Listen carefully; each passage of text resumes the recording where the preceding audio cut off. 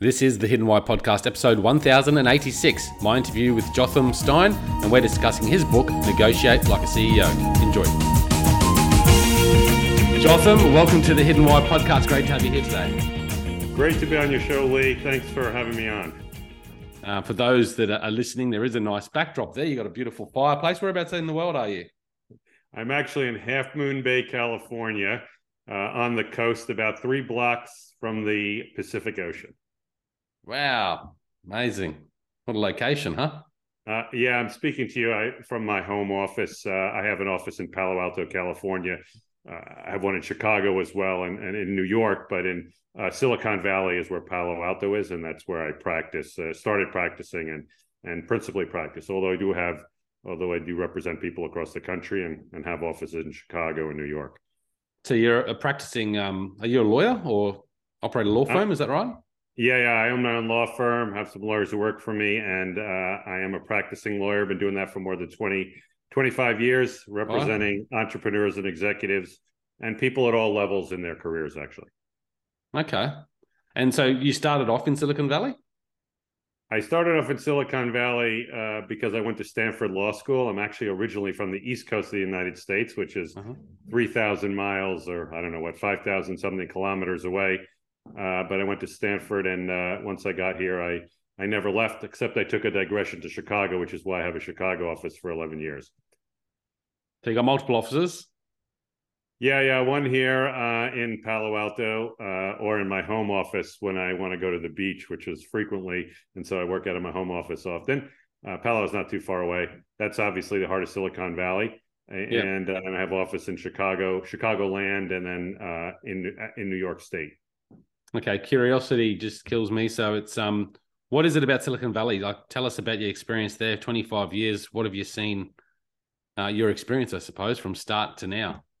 Well, I've seen almost. I always say, well, now I learned something new, but I've seen quite a few experiences from a lot of the corner cases all the way to almost anything you read about or hear about in Silicon Valley in terms of entrepreneurship, in terms of starting companies. In terms of having good results, in terms of having bad results. It's the reason why I wrote the book, Negotiate Like a CEO. It's to help people after seeing this so much what's going on. I figured there's so many people out there whose life is starting a company or is working at a company. It's a career, and they have no idea how to protect themselves from the downsides that can happen, which can happen lots and frequently. It happens all the time, happening right now to someone. And so that's why I wrote a book, the book, because I'd seen everything you could see. I'm sure there are more things to be invented in both in the upsides and downsides. So I don't want to be too arrogant about it, but I've seen quite a bit. No hair on my head. And so I thought, okay, let's help people write a book for entrepreneurs, for executives, for anybody who's starting out in the career, mid-level executives, to really open their eyes. So they can go, and if they have any leverage at all, the theme in the book is protect yourself.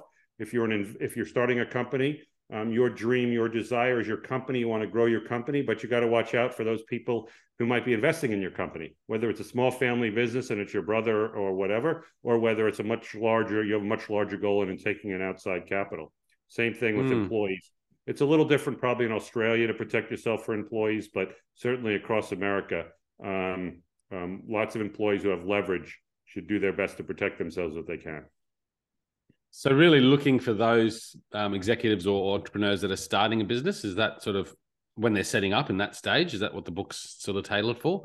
Actually, throughout their career, because, for example, using an entrepreneur might start a business, and after 2 or 3 years might need to protect him or herself against, say, an investor who might be putting in money, and the goal of the investor might be someday to take away the business from the entrepreneur, as an example. If we're using an employee, regardless of the level of employee, if an employee gets a promotion, for example, they might have more leverage to negotiate.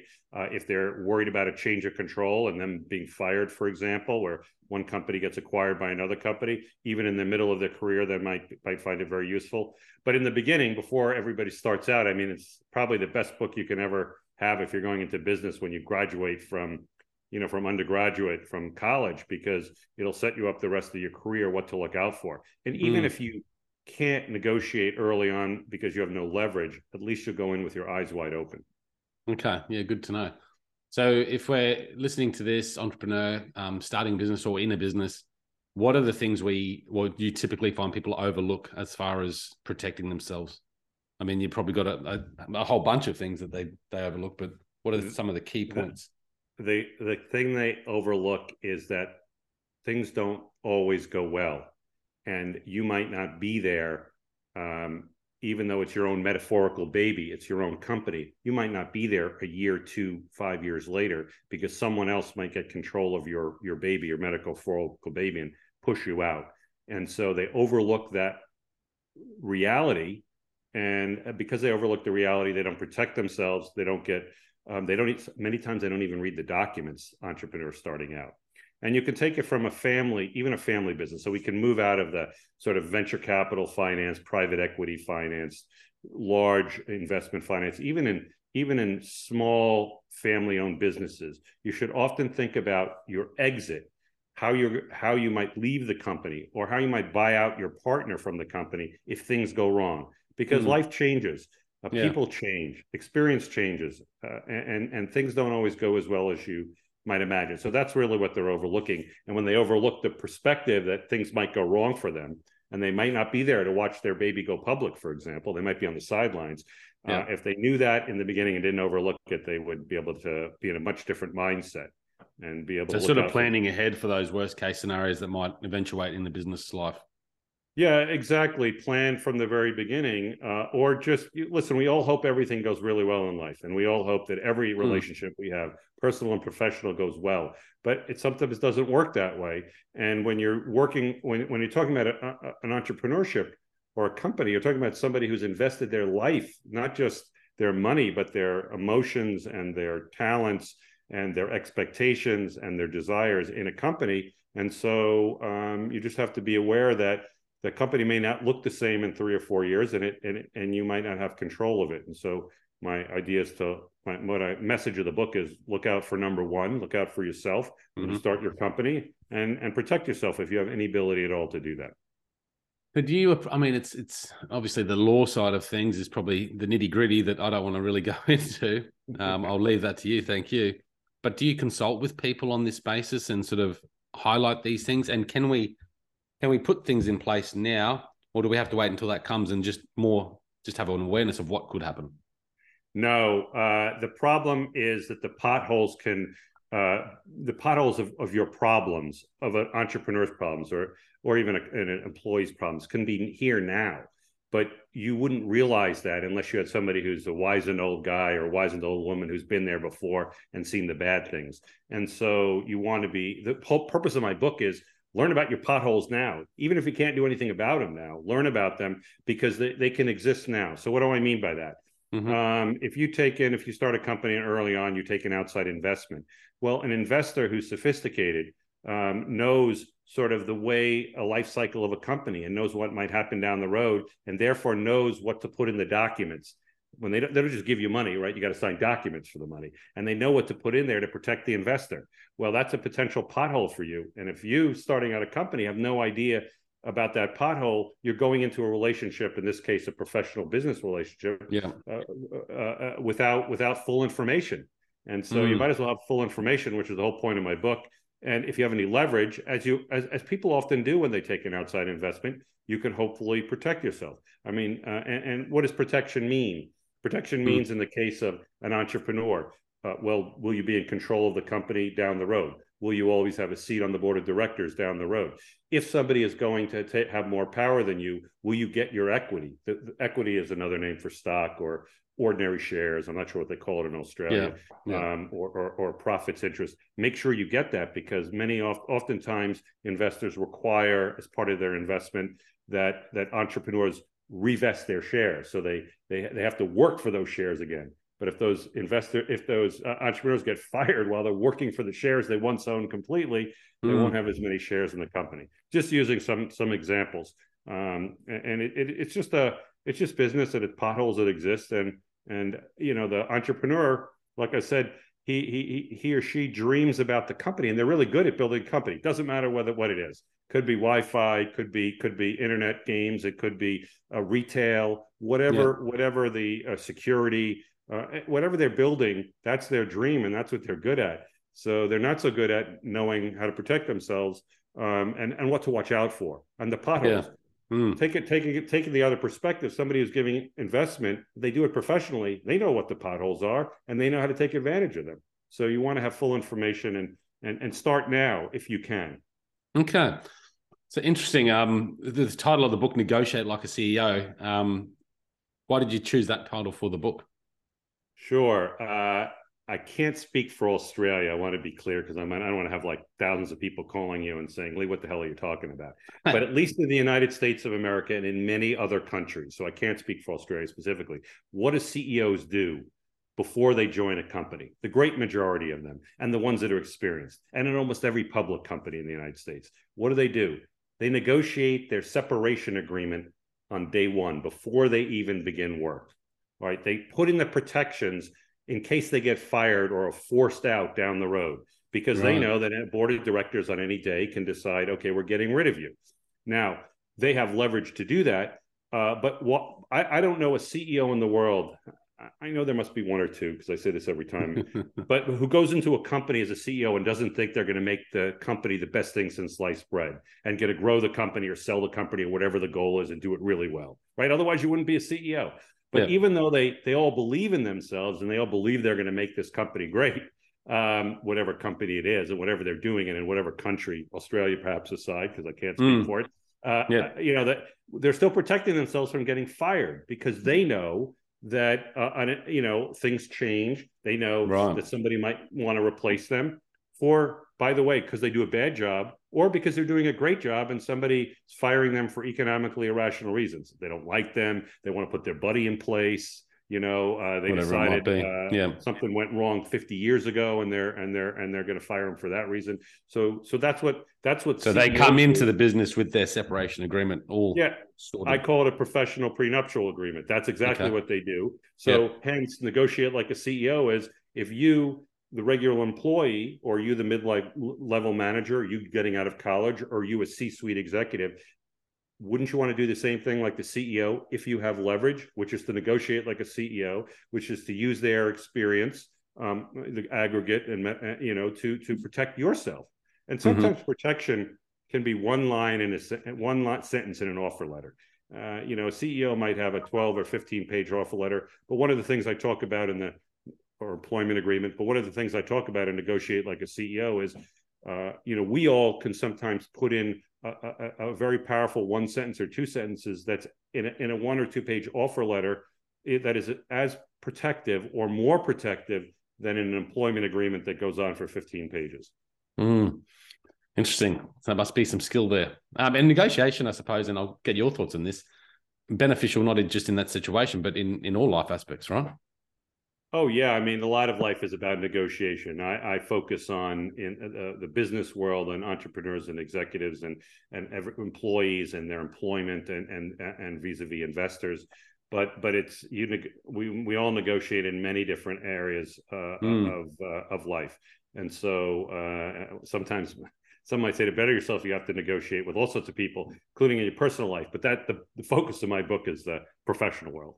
Yeah, but I suppose the skills can be transferable. A lot of the people I bring on this podcast share things that generally can be transferable to many aspects of life.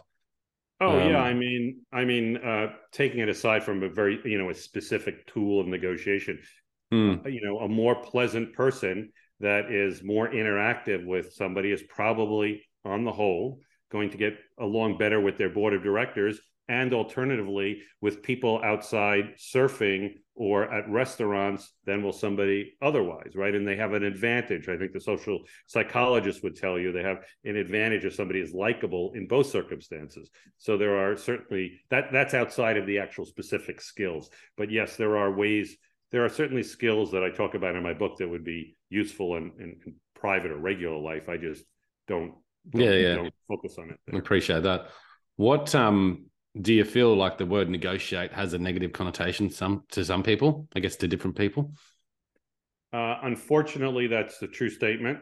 Particularly if you look at my country in the United States now, politically in the political world, it seems to be that there's, the two sides, and nobody wants to, everybody talks down on somebody who wants to negotiate and bridge the gap between the politics. So I'm just using that as that can then, as a you can extrapolate from that. It's often the case now that people take a particular view, whatever it is, X, and they don't want to, and somebody else has Y, and they speak down upon Y, for example, and they don't want to try to work out whatever X plus Y divided by 2 is, right? And so that's a problem. Whereas in the old days in America, of course, the old days by American standards, like Australia, is new, but if anybody in Europe's listening to this, they're like, what the hell is this guy talking about? But in the 1800s, we had politicians who were known as the great negotiator, right? It was considered a skill and something to be venerated, whether you can negotiate. And I think actually in the business world, unlike sort of what I was describing as this negative connotation in let's say the non-business world, it's very highly sought after. I mean, the best negotiators, at least for companies, are often what they call once was called executive worldwide, vice president of worldwide sales, executive vice president of worldwide sales, sometimes now known as the chief revenue officer. Those people are skilled at negotiation and building teams of negotiators. They're salespeople, but that's what they're doing. And so it's very good. Negotiators are very, very highly sought after in certain fields. I'm just saying, perhaps the body politic now has a terrible. No, it's a good point. How would you put a positive spin on the word negotiation or the practice of negotiating? Getting along in life is integral. I think if you care about people and getting along with life, and negotiation is part of that in many parts of your life. So in a personal life and in public life, you may never call it negotiation in personal life or think about it that way, but compromise is something that can be good for all of us. And compromise is a form of negotiation, right? So what there's probably a bunch of questions I could come here, but let's just go into the improving our negotiation skills. What sort of key points, or maybe a few points, that you'd suggest we focus on to improve our ability to negotiate?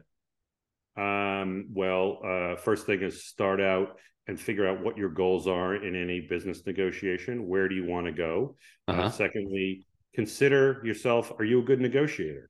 Consider your strengths and weaknesses. Some people are terrible negotiators, or they avoid negotiation because they're risk averse, because they're conflict avoiders. And if that's the case, then get some help, whether it's professional help or personal help or some wizened old person that's seen it before, so that you can maximize your returns in negotiation. A third point is try to figure out what the other side is thinking or what the other side's goals are. That's part of what the part of the theme of the book is. Know the potholes. So those potholes are out there. If you go into negotiation without full information, and one piece of that information is what the other side is looking for, what the other side is protecting themselves against, then you're going in not with full information, and so you're handicapped. So those are sort of three different tools that are important, or things I would say is important. There's many others, and at the end of every chapter in my book is a things to remember section with bullet points. So that would be you could just go read the bullet points at the end of all the sections, and then you would cover all the points. So it makes sense to understand your goals and what you want in the situation, but also understanding what the other party wants and trying to figure that out. And I guess that comes down to skillful communication as well. Makes a lot of sense, because then you can find out the happy medium. I always find that negotiation sometimes has a term like, I'm going to win over the other person, but it shouldn't be that way. Yeah, I mean, it depends on the dynamics, but often a negotiation results in, a compromise, so that nobody gets 100% of what they want. But they hopefully both walk away, or both is metaphorical. It could be multiple parties, could be companies, walk away satisfied with the result, and that's sort of the goal. So, and listen, sometimes there's a disconnect between the powers or the leverage in the negotiation, but even the party with little leverage will hopefully get something of what it wanted out of the negotiation. How can you create leverage if you don't have much leverage? Like if you're an employee starting out at a company and don't have much leverage, obviously the company has more leverage because potentially they've got the upper card. So that question that you just asked me presupposes that a newbie, if you will, a new person going in doesn't have any leverage. So that may be true, frankly. It's all context dependent. But in other circumstances, it's not. For example, coders who write code for software. In many places, they are very highly sought after. When they come out of college, I'm amazed to see how much money they make because they have leverage because there's not enough coders or not enough engineers in certain places. There are companies that start subsidiaries in other places. I know one in Australia because they feel they can get engineers cheaper and just as good as, say, Silicon Valley or some other place. But that means the engineer happens to be in Silicon Valley, might have leverage to negotiate. Again, I'm not talking about leverage like a CEO, but leverage to protect themselves in some way. What do I mean by protection? Again, this is an American an at-will concept, which is a little different than in other places where you have required separation and severance agreements. But part of leverage is guaranteeing yourself, for example, if you get fired, some amount of equity in your company, accelerated vesting. Protection would be guaranteeing yourself certain amount of pay on the back end when you're terminated or asked to go or asked to move on, that you get a certain amount of pay. In the case of the United States, certain kind of medical benefits as well that are paid by the company. These are kinds of protections that I'm describing.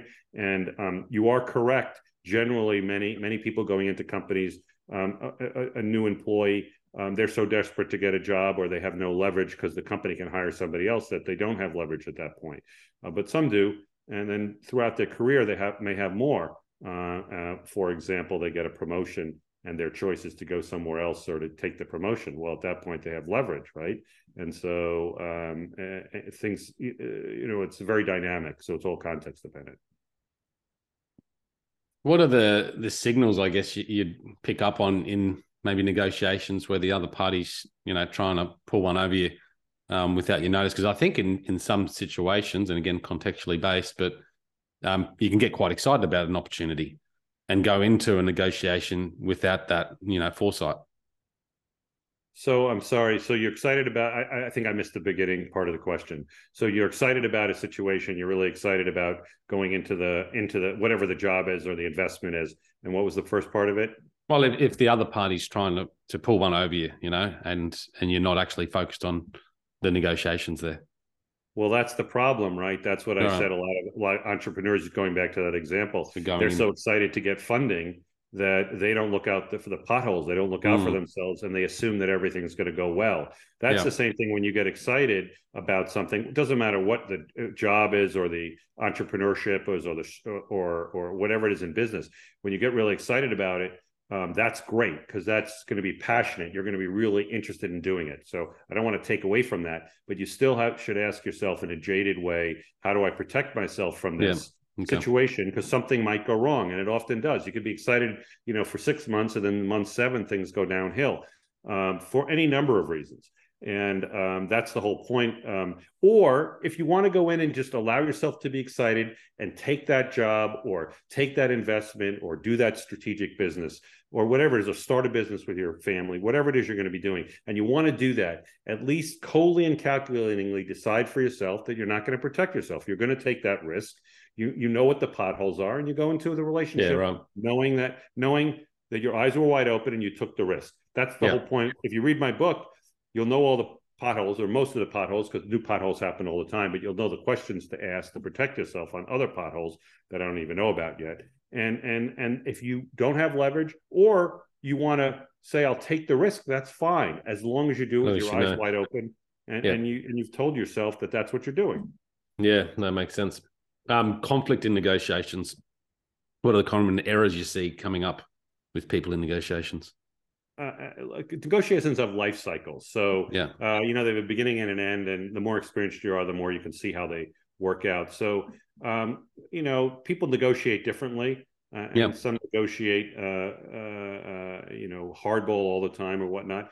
So there are all sorts of mistakes, quote unquote, that can be made over time. But perhaps I don't want to say it's the biggest. One of the mistakes is not understanding the life cycle of negotiation, and that somebody may be saying something or taking a position, but on day one, which if you're experienced or you've thought about it or you've figured out the other dynamics, the chances of them being in that same position on day 5 is low. They might be, but a lot of what it is in negotiation, as it is in other experiences in life, or even negotiating an employment agreement, for example, is risk-taking, right? You always have to, there's always some risk that the other side will say no, or the other side will walk to the door. That's part of what part of your negotiation, your calculation.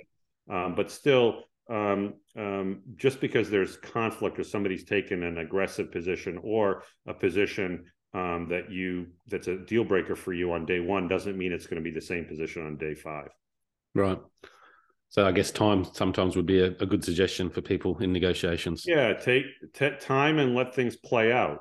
Listen, they could play out in 30 minutes and that's over. But a lot of times in negotiation and there are people involved, right? We just talked about that. Everybody's different. And so it might take time, depending on what you're negotiating, to get to an answer. There are some deals that take months and months, if not years, to negotiate. I have employment agreements, that I've assisted people in negotiating, clients in negotiation that take, that take months for sure, on both ends, employment end, change of control end, all ends, not just both ends. And then on separation agreements too. I suppose time can be used as a tactic sometime, rather than give people time, give them less time to try and get decisions done quickly. All the time. Both of those tactics on both ends of the spectrum can be used to one's benefit or against to one's detriment.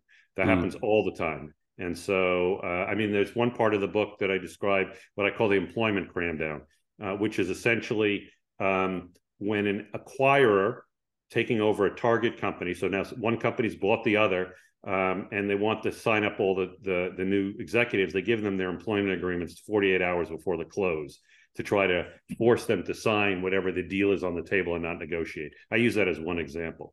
You see that often, don't you? Yeah, very often. And on the other end of the spectrum, sometimes people say, come back to me 2 months from now, even though they want the person, the other side, whoever it is, the company, to come back to them, in next day. But they say 2 months just to sort of play, put a lengthy time in the negotiation. And but what is one final point you'd like to say about negotiating like CEO? Go into every negotiation with your eyes wide open, business relationship with your eyes wide open, and protect yourself if you have any leverage at all, whether you're starting out a business, whether you're in the middle of a business, whether you're taking an investment, whether you're starting out as an employee, whether you're a mid-level employee or a CEO. If you have any leverage at all, go in with your eyes wide open and protect yourself. Yeah, no, good advice. So the book is available on Amazon, Negotiate Like a CEO. I'll put a link in the show notes for everyone to check it out. How's the book sales going, mate? How's the launch? It's done quite well. I'm very pleased, and you can get it on Amazon or you can go to the website negotiatelikeaceobook.com and learn a little bit more about me and about the book. And I think there are one thing we didn't talk about there too. There are some excerpts on the book in there. One of the things we didn't talk about is that there are 59 short fictional stories that I made up, which are repeat stories of events that happen over and over again. Think of them like genres, like you have an action movie or a thriller movie or a romance movie. So these kind of stories happen over and over again in the entrepreneurial and executive world. And I wrote them. I wrote them to underscore the facts that I'm writing about and the factual advice I'm writing about. And so there's a couple of those excerpts on the website as well if you wanted to get a little taste. But otherwise, you can go to Amazon. It's available to buy. And if you're in the States, at least, you can get it delivered the next day by Prime. Yeah, it's pretty amazing delivery these days, isn't it? Quick. It's pretty amazing how Amazon does that, but good for me as an author selling a book. Absolutely. Well, congratulations on the book, and thank you for coming on and sharing. Thank you very much. It's great to be on your show, Lee, and best of luck to you and all your listeners. Thanks, guys. Check it out at thehiddenwhy.com. Until next time, peace, passion, and purpose. See you soon.